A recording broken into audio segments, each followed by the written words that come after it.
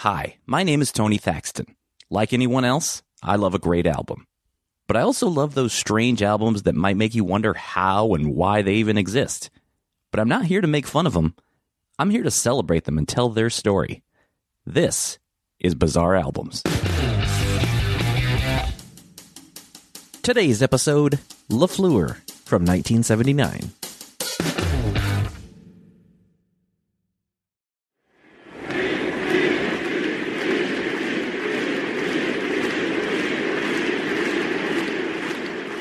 On April 22nd, 2022, the world lost Hockey Hall of Famer Guy Lafleur. Lafleur played 17 seasons in the NHL. He was the first player in NHL history to score at least 50 goals and 100 points in 6 consecutive seasons. He won 2 league MVP awards and 5 Stanley Cup championships. NHL.com called him one of the 100 greatest NHL players in history. When the news of his passing broke just a few days ago, I heard from several Bizarre Albums listeners saying that I should do an episode on the album he released. So, it's a bit of a last-minute change here, but I'm going to try my best.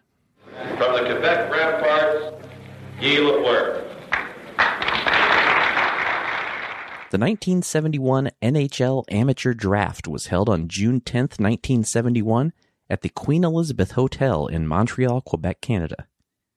With the first overall pick in the draft, the Montreal Canadiens drafted Guy Lafleur.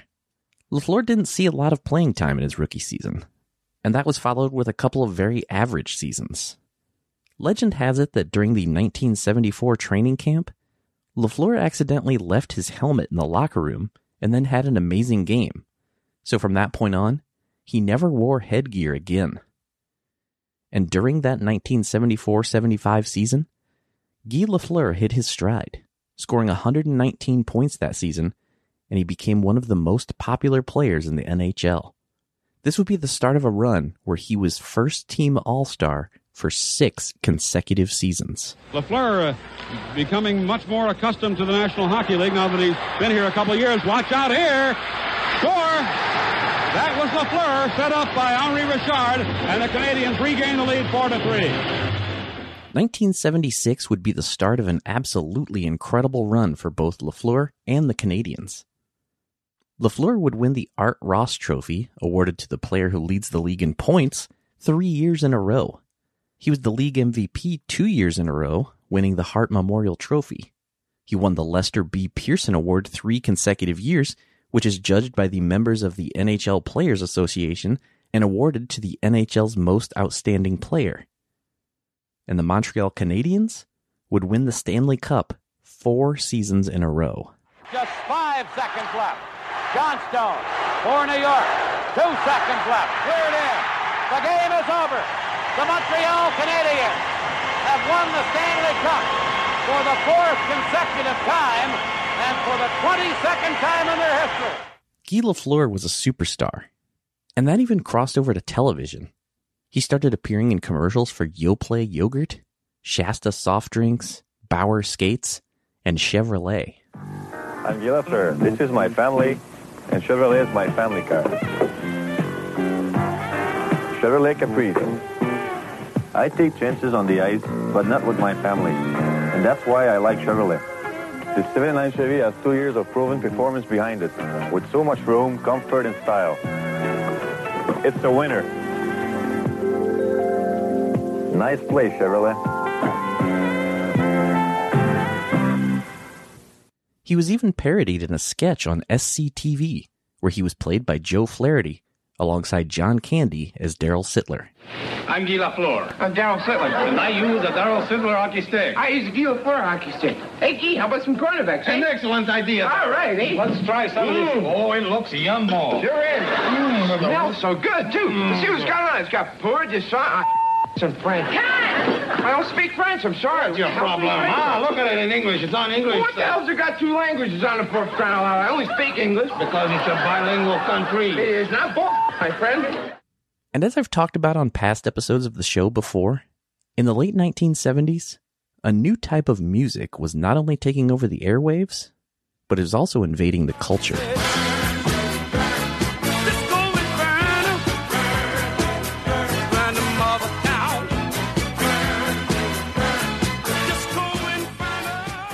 Artists like ABBA, the Bee Gees, Donna Summer, and the Village People were dominating the airwaves. The disco-centric movie Saturday Night Fever was both a critical and commercial success. Disco fever had taken over, and in Montreal, disco was a bit of a phenomenon. In 1976, the Montreal female disco trio Toulouse released their first album, sung in French. There was crossover potential, so they re-recorded the album in English the following year. They would be the first bilingual disco act to see success singing in both English and French. If you ever need someone, baby, or someone just to talk to, take out your little black book, look up my number, you know I'm still in love. And this approach of releasing two versions of the same album, one in English and one in French, would be used for Guy Lafleur's disco album. So, in 1979, Lafleur was released on Unison Records. Blades of Steel. A couple of members of the bilingual Toulouse are here to sing on the album, Laurie Zimmerman and Heather Gauthier, who were also on Unison Records. They can be heard, unlike Guy Lafleur, on the album's opener, Face Off. Time will come when you'll turn around. Time will come with nowhere to run. Come on, turn around. Come on, face the music. Turn around and face the music. And the drama time has been set. It's 10 to 1 and I'm taking risks. Turn around, come on, face the music. Don't turn me down. Calling this a disco album is a little bit of a stretch. Lafleur doesn't actually do any singing. He leaves that to the ladies here. It's all spoken word from him. This is basically an instructional hockey record. Track 2 is simply called Skating. Well, the English version anyway. But here's a bit of the French version. Et le secret de l'équilibre, c'est une position propice. Il y a un exercice que j'ai appris de mon père qui m'a beaucoup aidé à acquérir de l'équilibre. Tiens-toi bien droit, avec, entre les pieds, un écart de la largeur des épaules. Maintenant, plie les genoux, seulement les genoux. Garde cette position pendant quelques secondes, puis redresse-toi. Et répète l'exercice.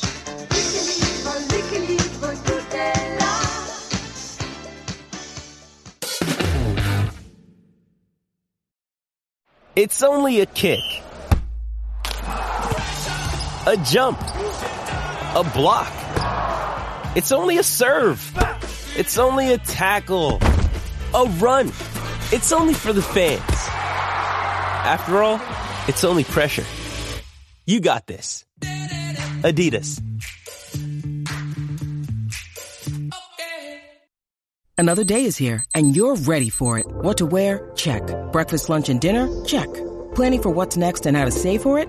That's where Bank of America can help. For your financial to-dos, Bank of America has experts ready to help get you closer to your goals.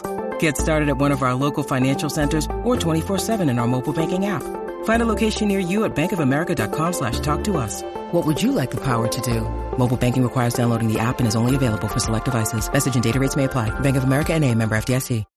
When you need mealtime inspiration, it's worth shopping Kroger, where you'll find over 30,000 mouth-watering choices that excite your inner foodie. And no matter what tasty choice you make, you'll enjoy our everyday low prices, plus extra ways to save, like digital coupons worth over $600 each week. You can also save up to $1 off per gallon at the pump with fuel points. More savings and more inspiring flavors make shopping Kroger worth it every time. Kroger, fresh for everyone. Fuel restrictions apply.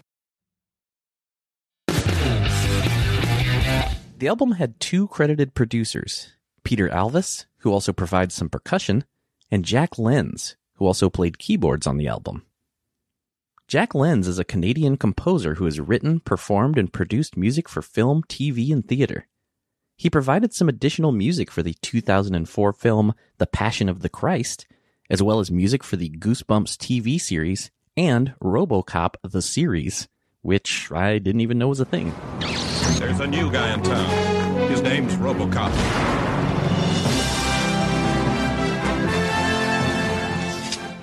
More famously, Jack Lenz is the man who wrote OK Blue Jays, which is played during the 7th inning stretch of home games for the Toronto Blue Jays. Let's play ball. Okay. Blue Jays. Let's play ball. The album also credits concept by Mark Maron. Lock the gate! No, different Mark Maron. That's with a K. In addition to him, there's Ron Rivkin, who was the owner of Unison Records, which was distributed by CBS Records Canada. J'ai compris très vite que si je voulais passer plus de temps sur la glace et faire partie d'une équipe gagnante, je devais apprendre à empêcher l'autre équipe de compter et participer donc à l'effort collectif de mon équipe.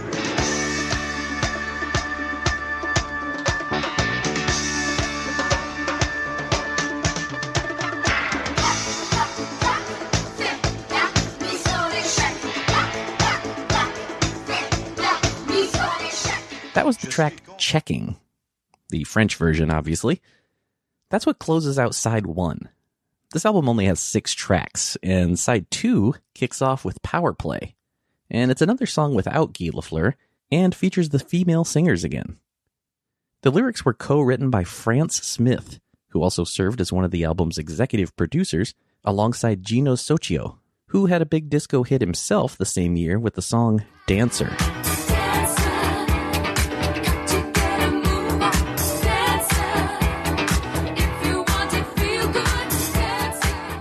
Power Play was also released as a single in both English and French.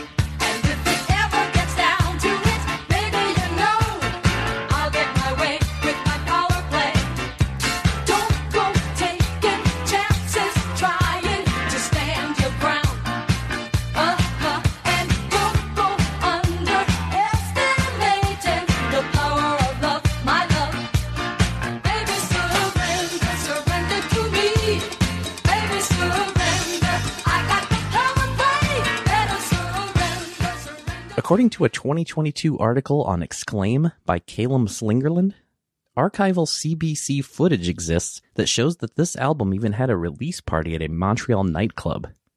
When Lafleur was asked about disco, he responded, quote, "I like it very much, but I want to say something. I'm not a very good dancer. On the ice, maybe I'm a good one, but not outside." End quote. You can also help your quick release by learning to do push-ups on your fingertips. Start by doing a few and then gradually increase the number until you can do 35. It's not easy, but the strength that you'll gain will make all the difference in developing your shots. Keep on pushing, yeah. Keep on pushing, yeah. The snapshot is one of the greatest offensive weapons to appear in recent years. The musicians that played on this album is mostly just Canadian session players. One exception of note is percussionist Tom Rohde, who'd gotten his start working in Muscle Shoals and would go on to work with Paul Anka, Andy Gibb, Reba McEntire, Vince Gill, and Conway Twitty, just to name a few. Anyway, let's hear a bit of the album's closer. Here's the English version of a track called Scoring. Once you have mastered a good shot, you must learn when to use it. It's important when you practice your shots to always shoot towards the target. Control of any shot comes from a closed or open blade. To keep the shot low, close the blade.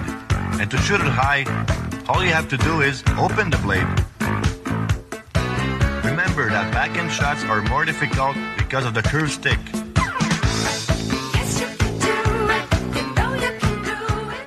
This album was only released in Canada, where it was a gatefold LP that also included a 16-page booklet of photos and a 22 by 11 poster of a seated, shirtless Lafleur. It appears that there weren't any pressings of this album after 1979, and copies seem relatively hard to find these days. It's not currently streaming, at least not in the US. Maybe it is in Canada? If so, let me know, Canadian listeners. But meanwhile, back in the United States in 1979, 50,000 people, the largest crowd of the season, showed up at Chicago's Comiskey Park for the twilight doubleheader between the White Sox and the Detroit Tigers. 15,000 others had to be turned away. Many had come for Disco Demolition Night, a promotional gimmick. Between games, as planned, a huge box containing thousands of disco records was blown up.